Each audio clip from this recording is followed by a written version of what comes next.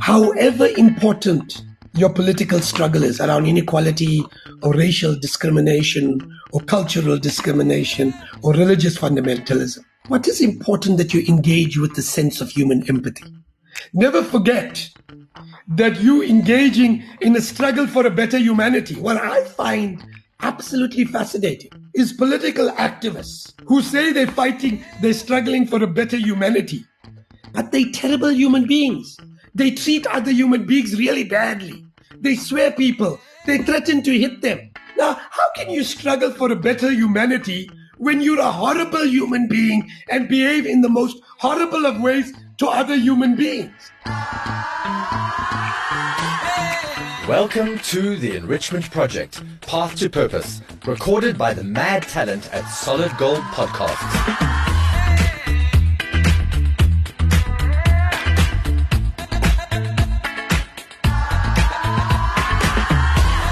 It is a series of unfiltered and insightful conversations with some of the most remarkable purpose-driven human beings who have all achieved, created, inspired, triumphed, or challenged. And we have a great deal to learn from them.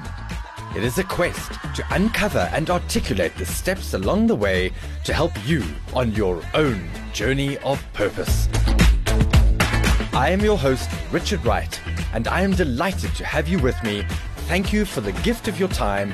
Let's dive straight in. One of the issues that I often get asked about is about this idea of being an activist, this idea of change, this idea of how do I change the world? Where do I start? And I think for many of us, we've got this idea that we need to do something big, something massive, go and save the polar caps by going to swim in the Antarctic like a Lewis Pugh or something like that. And at the end of the day, I think that stops us from making a real impact in our own lives. And my view on that is, and I know we're going to get some exciting views on this from my guest today, but my view essentially is it's what we do with our kids. It's teaching our kids to identify that kid in the playground that is ostracized or perhaps marginalized. It is planting vegetables in the garden. It's composting. It's recycling. In fact, I heard an interesting conversation on the way to the studio and on the radio, and that was about engagement and this idea that as a man we need to go and ask permission for our fiancés, from parents to say, "Listen, can I marry your daughter?" Which somehow to me says there's ownership to a woman, and just educating our own children as to, and I've got two daughters, educating our kids to who they are and what's permissible and that they're in charge of themselves. And so I think it's starting at home. But as I said, my guest today is one of those rare and remarkable people who is a real activist.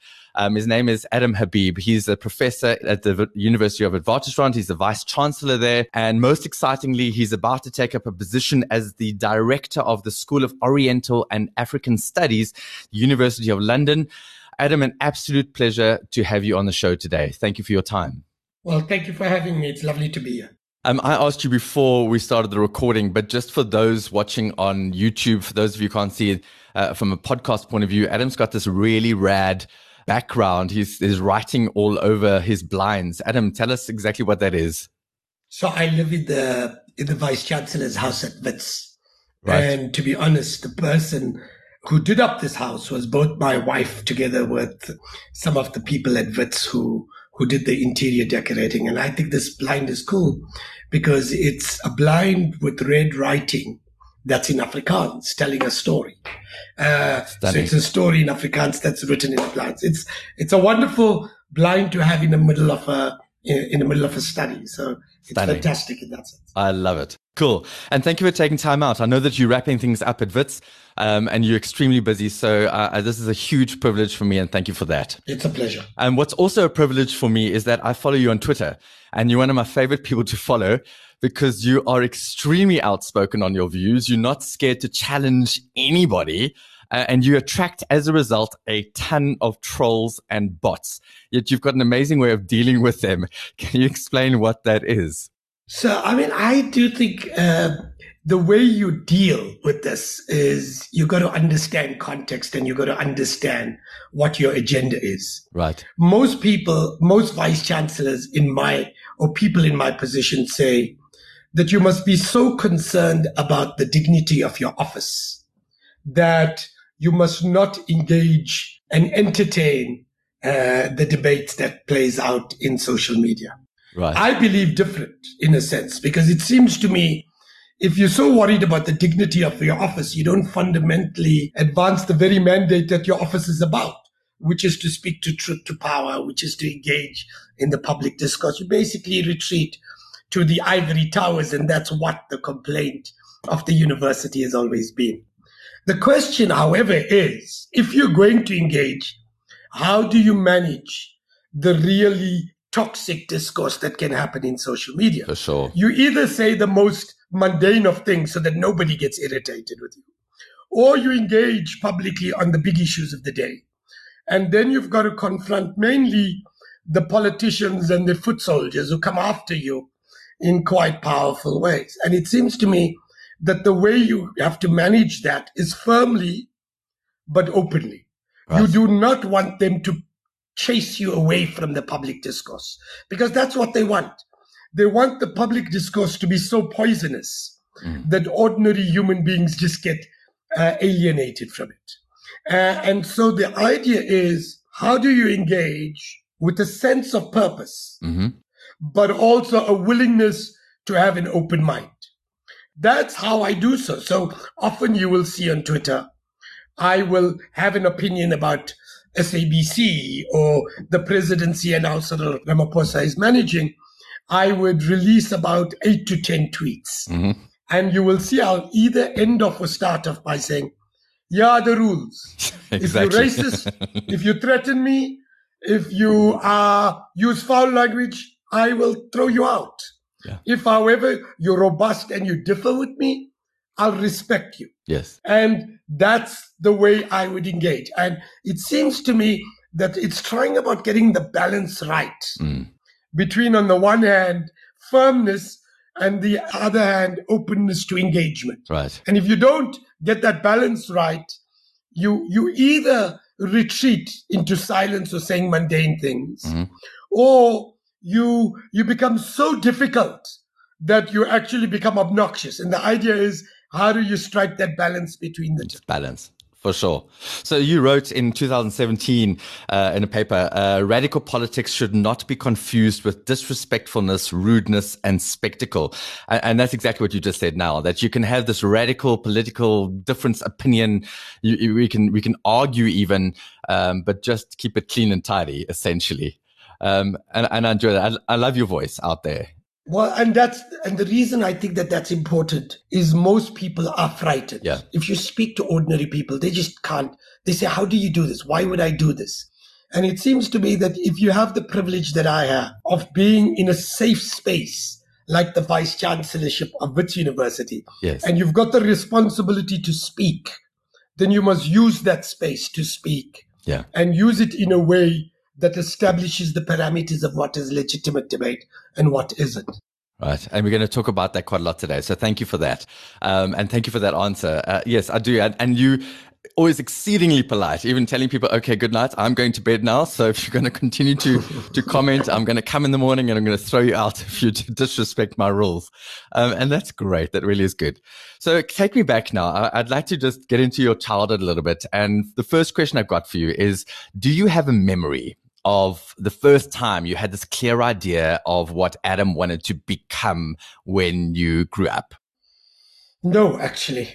So this is the problem. If you ask me, did I imagine that I would be an academic and that I would be vice chancellor? And the answer is no. Actually, if you like, a pathway that was done in part by hard work, partly by chance, partly by luck, and partly by confluence of events that evolved. So when I started as a young person, in my head, as the young child of a kind of middle-class Indian parent in apartheid South Africa, the kind of thing you were taught is become an accountant or become a doctor.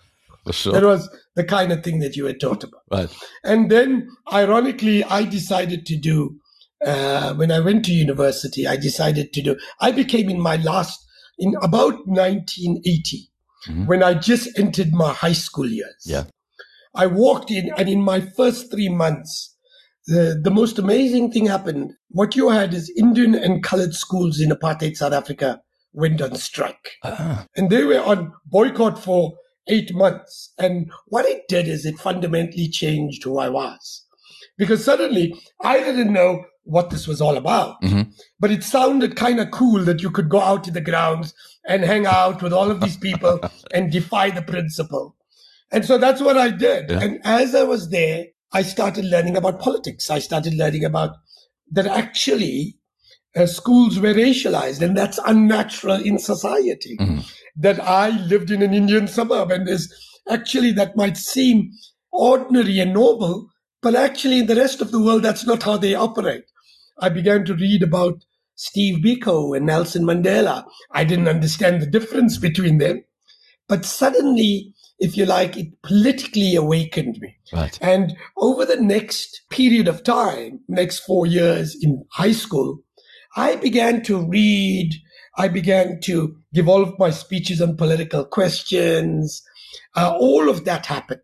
Then when I went to university, I went in to do a BSc, a kind of Bachelor of Science. Yeah. And I hated it. Yeah. And so what I ended up doing, I failed my first year. Can you imagine? I was just about to say, I knew that you hated it so much that you flunked that first year, right? I flunked it completely. And my father said to me correctly, I'll give you one more chance. Yeah. But if you fail again, this you're out. And what did I end up doing is I took political science and history. And the only reason I took political science and history is because I thought it will teach me about politics and about all of this activism that I had suddenly got involved in. And frankly, it didn't teach me any of that. But it did take me down a path. And I had imagined that I would go to law. I'd finish my first degree and I'd do law. But when I finished my third year, and I'd done very well by this time now, I'd straight first, finished my first degree. And the big question became, do I want to do Latin and Afrikaans? And the idea was, no, I didn't want to do it. So the only reason I went into honors political science was because effectively that allowed me not to do, English and Afrikaans and Latin. Yeah. The second thing that happened was I had got involved with my current wife, Fatima, and we were going out, and her family hated me.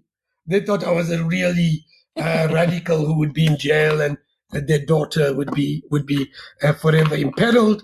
And my family didn't like her either, partly because she was too modern, etc.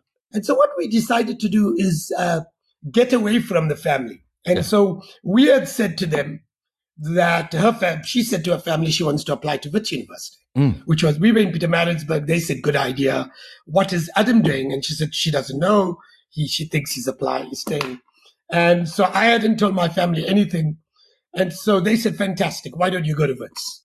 And so Fatima applies, gets this thing, and off she goes to Wits. And then I had, in the meantime, quietly applied to Wits, also been accepted, but told nobody. And when she had arrived at Wits and ensconced herself in Wits, and after the first day, I simply told my family, I'm gone to Wits. And I'm going to this thing. And so Fatima and I had a year and a half away from the family, what I call, we were refugees of love, if you like, at Wits University. And that's when I did an honors. And after that, ironically, I wanted to do a master's at Wits, but as I was thinking about a master's, I wanted to do an administrative program. I wanted a kind of internship, a kind of be a tutorial leader or something like that. And whoever, this is 1988, it's outrageous that somebody said this, but they said to me, we think that this is not the best place for you. We think you might do better at the University of Durban-Westphal, which was ironically an Indian university. Yes. And I had never been to UDW.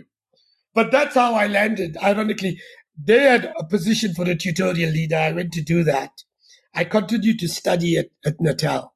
And then in the course of there, I had begun to get involved in being an academic. I was still a junior lecturer working in this. And then ironically, the Iraq war happened. Yeah. And as I was in the Iraq war, I was an activist at UDW, and I was party to protests around the Iraq war. And the commissioner from the American embassy came to do a debate.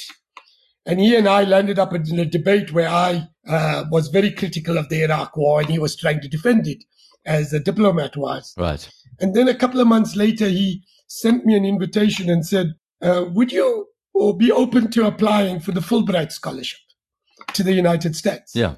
And I did. Ironically, I was quite blunt in this thing when they asked me, were you a communist? I said, absolutely. They asked me, what do you think about the United States? I think it's an imperial power. And I thought there's no way they'd give me the scholarship. Yeah. And ironically, I did get the scholarship. Sure. And I went to a year later to the United States for a 3-year degree and to do a PhD. And it changed my life, partly because it opened my eyes up that our struggle was not the only struggle in the world. It made me even more committed to addressing inequality and democracy, building democracy, etc.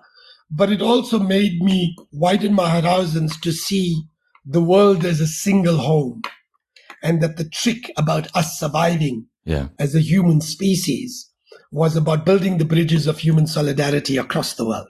It wasn't about, sorting out South Africa between white and black. Yeah. It was how do you look at the world as a single planet?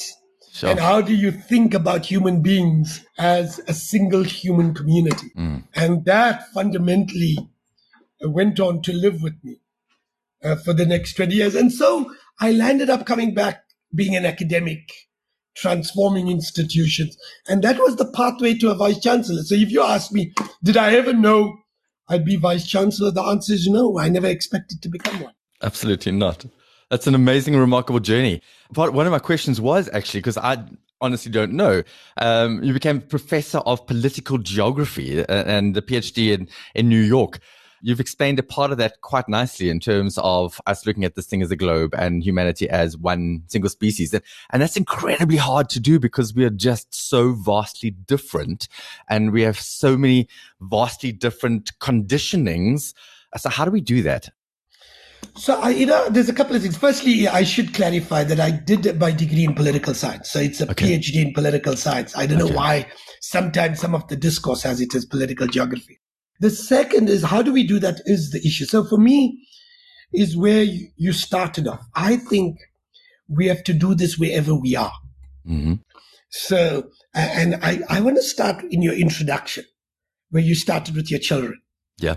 And it seems to me, you start in the small things in life. So for me, somebody once told me your greatest love story is your children. You never know it until you have a child, one of your children born and put in your arms. Yeah. And it seems to me that our future lies in these young people. Mm-hmm. Ironically, not in the politicians that are young, but in ordinary young people. Yes.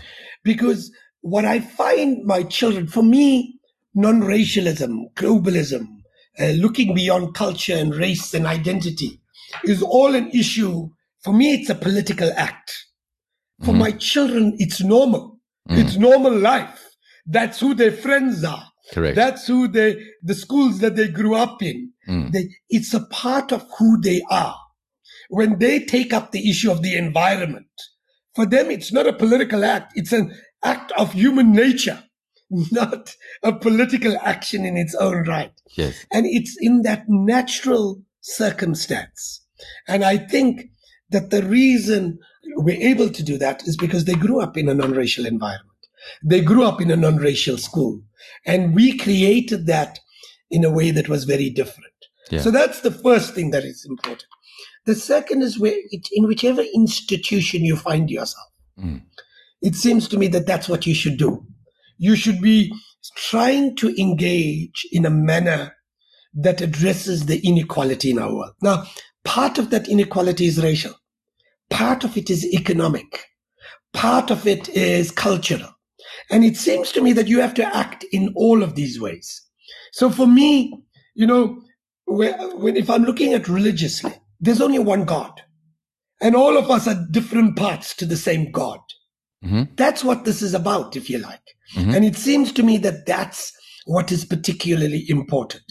And I say that from a cultural, economically, I've always said we've got to address economic inequality in our world. Yeah. Because if you want to understand social and political polarization, you can't truly understand it without understanding the real deep inequalities in our world and how that makes ordinary people angry. Right. The reason you and I can't walk in Johannesburg, but when I travel to Dakar, Senegal, I can walk at 2 o'clock in the morning and nobody would harm me. Sure. Dakar is a much more poorer society than Johannesburg. Mm-hmm.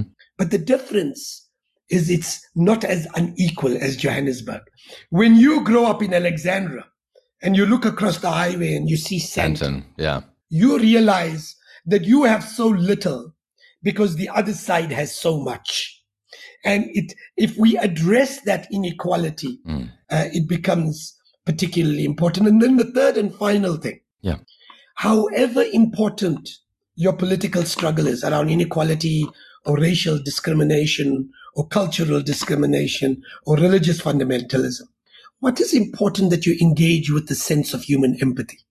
Never forget that you engaging in a struggle for a better humanity. What I find absolutely fascinating is political activists who say they're struggling for a better humanity, but they're terrible human beings. They treat other human beings really badly. Yes. They swear people. They threaten to hit them.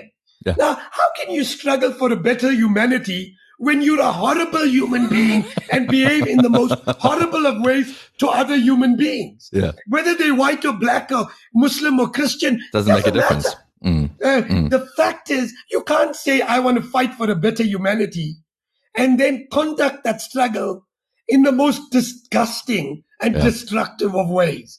And so for me, what is important has become the path to a better society. It has to be a part of empathy. It has to be a part of care. It has to be a part of trying to put yourself in the perspective of somebody else. And that's not been understood. This is why Ace Magashule can talk as much as he wants about human empathy and a better humanity. But then the way he behaves to his political antagonist is a horrible human being. The same with Julius Malema. Yeah. The same with Jacob Zuma. You can't claim to want to build a better society when you behave like a terrible human being. Yeah. And that's true of Donald Trump, or it's true of many other people around the world. Yeah. You've made it this far, probably because the topic resonated with you. If you're wondering what the show is all about, listen to the trailer at the start of the season and find out how this show is going to help you along your own path to purpose. You've stumbled on a project that is all about purpose. Find out why the guests are all so vastly different, but yet all have so much in common.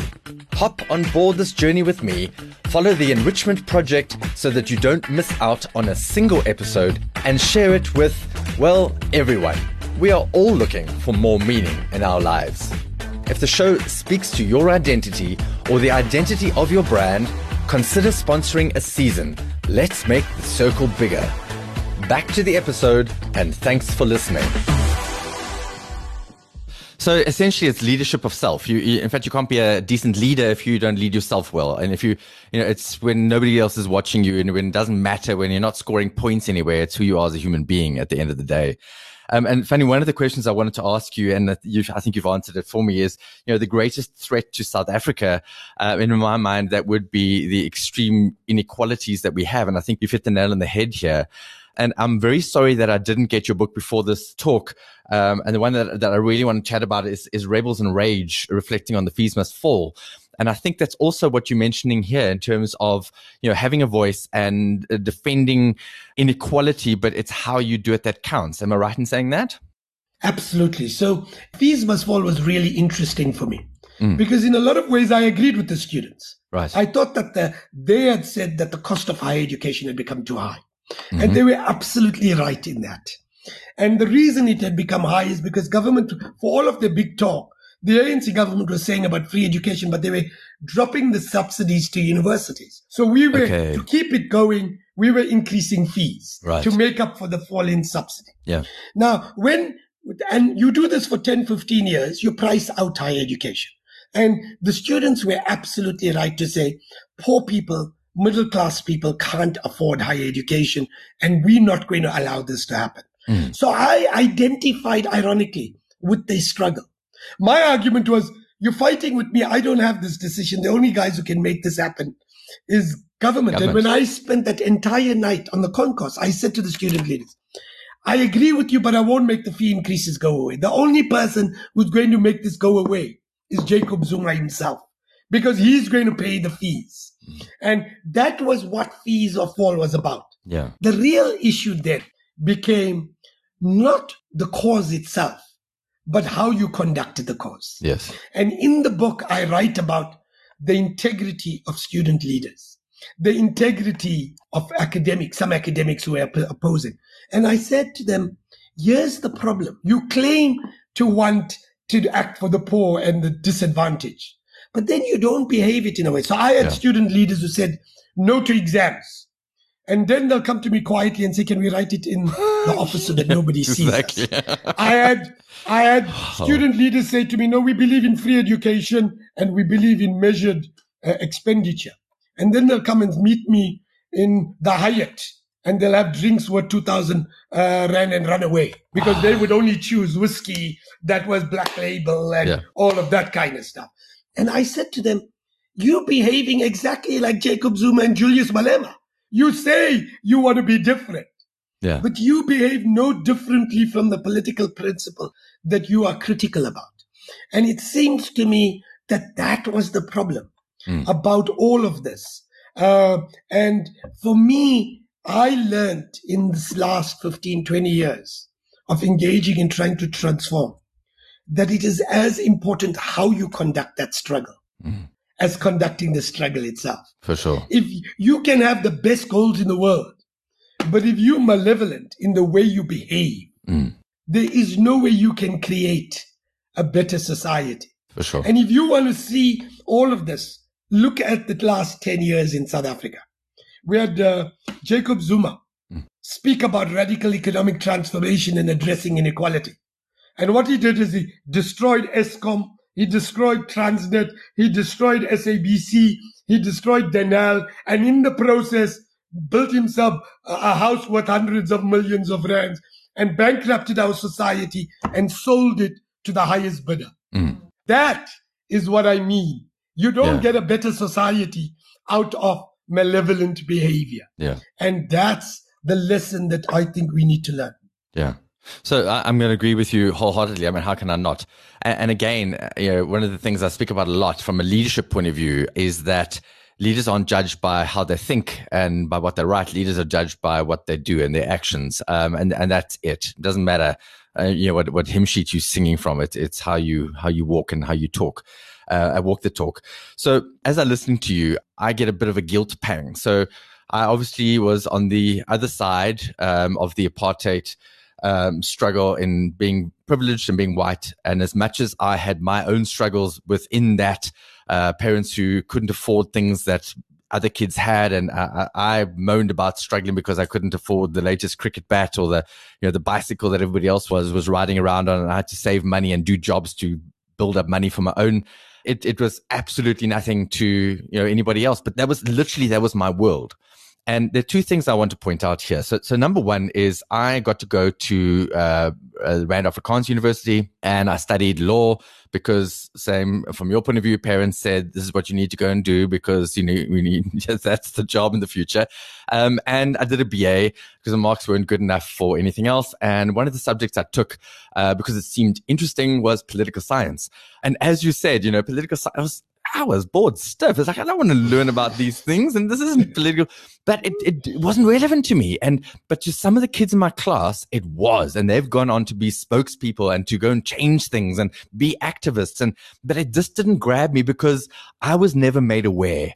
And I did my national service and traveled around South Africa singing as the good boys front for the South African Defence Force. And I didn't know any better because, again, my parents hadn't exposed me to a different way of thinking. They hadn't exposed me to, hey, this is, you're privileged and this is what the rest of South Africa looks like. So I was so blinkered. And it's been a hard struggle for me to undo that and try and understand and to be okay with the childhood that I had. And for me, I listen to you and I'm guilty because I wasted my university fees. I got a small scholarship, paid for my books, but my parents said we'll pay until you either drop out or fail. And I changed 2.5 years in and started studying law and then didn't finish that. And I look back now and I'm like, wow, I don't regret the fact that I don't have any tertiary education behind me. I really don't. I've done some amazing, interesting things, and I've got myself in places because of what I want and who I am and what's interested to me and my purpose.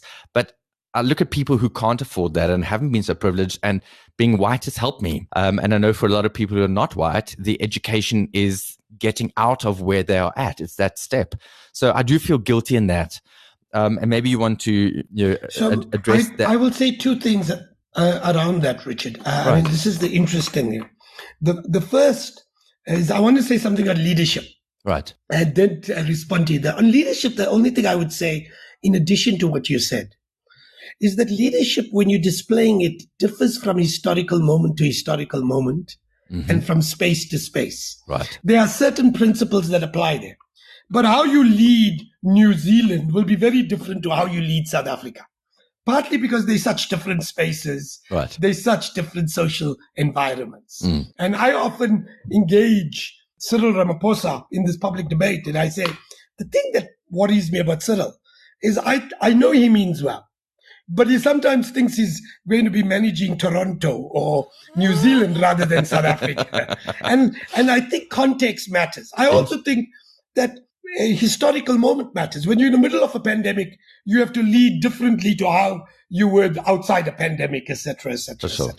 So that's the first thing I would say. On the second that you spoke about, I think all of our contexts, I don't think we should imagine all of our environments, all of our upbringings as privileged or not privileged. I think that they are privileged to degrees. So between you and me, you've given me your environment. Now, let me give you mine. Right. I grew up in a middle-class Indian environment, largely middle class. So I've never wanted for anything much. I probably was less privileged than yours, but it was far more privileged than somebody who was the child of a worker. Or it was much less privileged by somebody who was the child of an African worker. Right. So imagine privilege and oppression in a form of a continuum. And it's everybody gets located somewhere along those lines. You get slotted in. I mean, to be honest, yeah, you get slotted in. So you might have a very privileged existence compared to me. But if you compared your privileged existence to Oppenheimer's son, that would be, you kind of say, well, I wasn't that kind of privileged. Yeah. So I think that's the first thing that's important to understand. Right. That we've had, because, if you Patrice Motsepe's son, you are far better off than if you, the son of a worker in Mdantsane in the Eastern Cape. Sure. And we need to understand this as a continuum. Second, all of our environments had positives and negatives. And partly, even the most exploited environment comes with partly because you're not aware of race, because you've only grown up, if you like, in an African environment or an Indian environment, etc. But also your behavior to others is in part defined by your oppression, but sometimes is defined by racism itself. I've seen black people can be as racist against white people. Of course, they didn't have power. Yeah. So the consequences of that racism was very, very different. But it's worth understanding that. And if our life is to settle the scores of our past, we'll never survive as a human species. And that's not South Africa, it's globally. If Muslims are trying to settle scores with Jewish people, if Jewish people try to settle scores with Christian people, humanity has been killing each other for thousands of years. Yeah. If we start trying to settle the scores of our ancestors, none of us will survive. Yeah. It is not the divisions of our past that should define us. It is the potential of wanting to live with each other in an inclusive future that should define how we behave. And that's, if you like, is where my political philosophy begins. And that's what I think we have. So I'll give you one final thing. I was saying to somebody the other day, and it was a debate about the United States, and it's about how white workers in the United States have been mobilized by Donald Trump. Yeah. And I've argued that the fundamental project of progressives in the United States is to make sure that social justice is not a zero-sum outcome, so that the advancement of poor black people cannot be the exploitation of poor white people. Yeah. We've got to say both of us have a collective future in inclusive agenda. Yeah. And that's the way you win this world. Otherwise, it's going to become a zero-sum game. Yeah. And there'll always be somebody undermining you because there's somebody that's going to be the loser. For sure. We need to create the maximum unity so that all of us benefit from an inclusive future.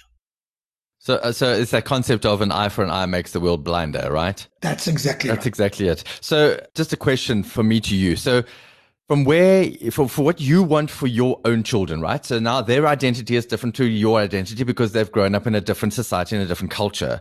Is that a private school culture? Is it a public school culture? How do we trade off? So this has been a hard one for me, even deciding where my kids go to school. And they're in public schools. They're in good public schools. And as far as I'm concerned, I would like to give them the opportunity to see the world as it is, not from this very privileged, rarefied existence. But again, as you said, there's a continuum and it's very different. There are public schools and public schools, private schools and private schools. What are your thoughts on that? So both my kids went to public schools. Okay. And it was a conscious thing. So we decided, and I'll be honest with you, when they started, they went to private school, a public school in Saxonwell. They went to Saxonwell Primary. Okay. And it was really lovely school, to be honest. It was in a lovely suburb. And what was interesting about it is it was majority black. Right. But it was in an upper middle class suburb. The suburb's gone down there. I think there's a Saxonville Shebeen there right now. That's kind of the whole. Yes, of course. That's exactly right. But they would go there, and a number of the children of the people who used to work in the houses in Saxonwell used to go to the school. Right. And so my kids learned very quickly. They operated in schools across race, class, and gender divide. So that was the first thing. Then when they started to go to high school, I went to St. David's, I went to St. John's. We had all of the schools checked out. And then my sons walked into Parktown Boys. Yes. And they walked in and they said, this is the school we want to be to. Now, it was a public school, but it was a very good public school. Yes, yes. And what we did is the trade-off that Fatima and I did is, and Fatima did more of this than I did. Right. She said, okay, we'll go to public schools, but I'm going to get onto the governing board and I'm going to make sure that everything works in the school. She's that Indian mother. That's right. So she made sure she got onto the governing board and she managed so she could be certain that the school was delivering. Yeah. And I think it was the best decision that we made. Yeah. Because what my children learned, they went to good schools. They went to good public schools. Yes. But they truly learned to operate beyond race and beyond class. I think that's the gift. And that was important for giving them a kind of open consciousness, a consciousness that we can all be part of a single human family. Yeah. And that was important, I think. So it in a lot of ways, it was one of the better decisions that we made around that. And I think that that's exactly what we need to do. So for me, you're right. There's some great people that come out of private schools. But for me, I've given some lectures at private schools, and I've got to say, you really got to work if you want to be at a private school to assist your children to start operating not only beyond race, but beyond class. Because if everybody thinks that going to Switzerland for the summer holidays or the winter holidays is natural, then you're making those kids grow up in an environment that they're going to be set up for failure. Yeah. And that's what is important. Yeah. They must learn to navigate the world as it is, not in the way that you imagined it should be. That's a great, great answer. Thank you. So we need to be drawing to a close, and I could carry on this conversation forever, and I could see how passionate you are, and it's amazing. But let's bring this back to purpose, right? At what point in time, and just a short answer here, at what point in time did you really think and feel to yourself, I'm following what I'm doing is my purpose. This is what I've been put on this planet to do. Was there a moment like that, or is it something that you look back and you realize it's all been threaded together? Yeah, it's probably the latter. Right. I look back and it's kind of threaded together. I kind of know now that I think being involved in higher education is important because it can be the institutional interlocutor, the midwife of building a better society. If you can figure out how to get poor people and give them a quality education and send them out, what you in principle doing is addressing inequality. Because if poor people are coming in, but they're getting a quality education and they're going out to become accountants, teachers, lawyers, they're changing the circumstances of their families. Yes. They're changing the circumstances of their communities. And in that process, you're creating social mobility and you're addressing inequality. Yeah. And for me, that's the project of WITS. It's the project of SOAS. It's the project of institutions. Yeah. How do you take the university? What you have to do is give them a quality education. You can't bring poor people in and give them a bad education because then you consolidate the very problem that we are. So the trick is good education, but make sure that it's available for a broader range of people. Yeah. And that for me is what the university project is about. And that it must have dawned on me about 10 years ago that this is what I'm doing. Yeah. And this is why it's so important. Sure. And okay, so let's take you back to being a child, right? So what I know about purpose and what I've learned about purpose through these amazing interviews is that very often people that are extremely purpose driven, who are changing the world, making a very, very big difference, have become the thing that they once needed the most in their own lives. It's that gap. It's that missing something that they wish they'd had, or, becoming that person. Can you relate to that at all? Is there a sense of that? Yeah. I mean, I think that, so when I grew up, my mum died when I was 9 years old. Wow. And she died she was 33. When she was 33, she got cancer. Oh, that's tough. By 36, she had died. Yeah. And in a sense, I grew up without a mother, if you like. I was lucky that I grew up in an extended family. And they provided support, and financially I was taken care of and all of that kind of stuff. But not having a mother actually haunted me throughout my life. And ironically, it was something that when I had my children, my biggest fear was that something would happen to me. And I would often trade off with God, actually. My single prayer was, let me live until these children are adults. Let me see them grow up. And that haunted me partly because it wasn't the money. It was not having a mother when everybody else had a mother. It was not being able to go to her and talk to her. It was not being able to go on holidays with her. It was not having, what used to haunt me was going to school, where Parents' Day, and my mother wouldn't be there. It was in the simple acts that haunted me. Sure. And in a lot of ways, I believe I was really troubled as a teenager. So, partly because of not having a mom. And I often say to Fatima, and she always laughs at me and says it's not true, but Fatima stabilized me. She became an anchor in my life. And by becoming an anchor, it kind of stabilized me. And that was really important. And had Fatima not come into my life when she did, I don't think I would have had the anchor.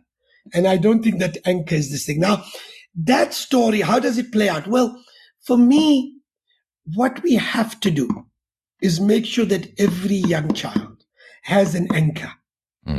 That anchor may be their parent, but that anchor, if they don't have parents, has to be institutions. The society has to be structured in a way that if somebody loses their parents, the society kicks in. And when we have a deeply unequal society, when you have a society without functioning institutions, that anchor is missing.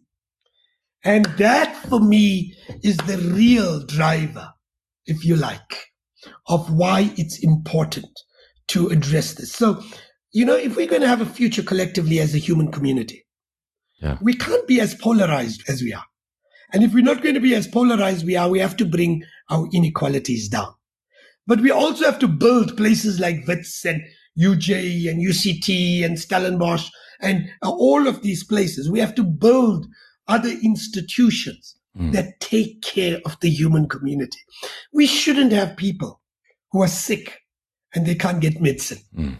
We shouldn't have people in the dawn of the 21st century struggling to put food in the mouths of their children. That shouldn't be implausible. It's implausible. We are rich enough as a human community. Correct. Where that shouldn't happen. And for me, that has to happen. And if you think it can't happen, well, walk in parts of Western Europe. Yeah. Walk in Norway. Walk in Denmark. Walk in Sweden. It can happen. Why can they do it and we can't? And what are the checks and balances that they, by default or by design, have established that allows nobody to starve, nobody not to have medication, everybody to go to school, everybody to have all of the life circumstances that is required to give them a fulfilled living? That shouldn't be a Norwegian or a Dutch privilege or Swedish privilege. It should be a human privilege that is available to all of us by members of being part of a human community. You've touched on so many things for me there. And so my own journey, when I started with cancer, brain cancer, I had 6 months to live. And I always say this, my greatest fear is not dying. It's a change in your living circumstances and you're just no longer living. But my greatest fear was leaving my 2 little girls as a single parent without their dad.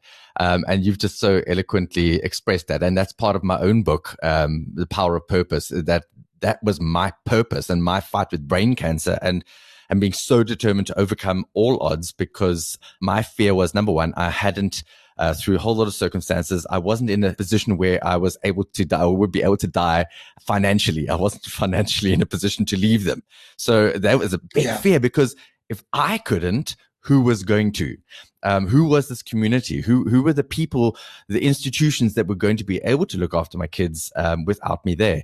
That was huge for me. So as you're talking, a big smile on my face, just really resonating with me. So Richard, I must say that is a very poignant thing to say, because I've got a colleague of mine who has at this very moment got cancer. And she had it a long time ago, 20 years ago. And she licked it. And then 20 years later, it popped up again. Yeah. And I watch her grappling with these questions. And for me, it's not exactly the same questions because she doesn't have kids, etc. I can understand it. It's a real angst when I watch her going through that challenge that she goes through. Thank you. So I know you need to run, so I'm going to end off. And just by saying, I love the fact that you again expressed the fact that you're another fantastic example of when we are willing to do the identity searches, when we're willing to unbecome, when we're willing to confront these things that could become the opposite, that could turn us in a completely different direction, we very often become the person that we most needed, which is making the world better. We're just becoming a better version of ourselves, which is helping our kids to become better human beings that we could ever become. You're a remarkable human being. What an absolute privilege for me, Adam. I wish you well in your new venture. I didn't even get to ask you what Oriental and African studies are, but I'm sure this isn't going to be our last chat. You've given me so much value, and for everybody listening, I thank you for the book that's going to come with your chapter in it. I thank you, and wish you well on your journey. Absolutely, and thank you very much for inviting me, Richard. Great. Bye-bye. Cheers. Thank you for staying right to the end of the episode and for joining me on the Enrichment Project. Before you go, please share this episode with your friends and your colleagues. They will thank you, I'm sure. Remember that you can catch each Path to Purpose episode by watching on YouTube, or if you prefer, on your favorite podcast app. The link to my book, The Power of Purpose, is in the show notes. Please go and check it out. It's a rad account of my own story of purpose and resilience and my fight against brain cancer. I finished 6 full Ironman events, a number of multi-stage mountain bike races, 9 Ironman 70.3 races, including the Ironman World Championships, and a bunch of other endurance events, all with stage 4 brain cancer, because I wanted it that badly and getting to the finish line meant that much to me. As a professional inspirational speaker, business and life coach, author and storyteller, I'd love to add more value to you or your organization.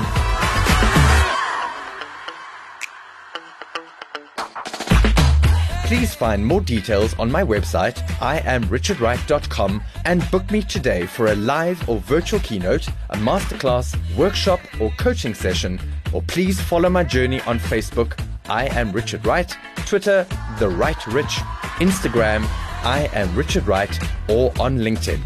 I'd love the opportunity to enrich your team. Thank you to the professional crew at Solid Gold Podcasts for the support, the talent, and the mad skills. And to Anna Hick for her creativity and genius video magic. Thank you. You all rock.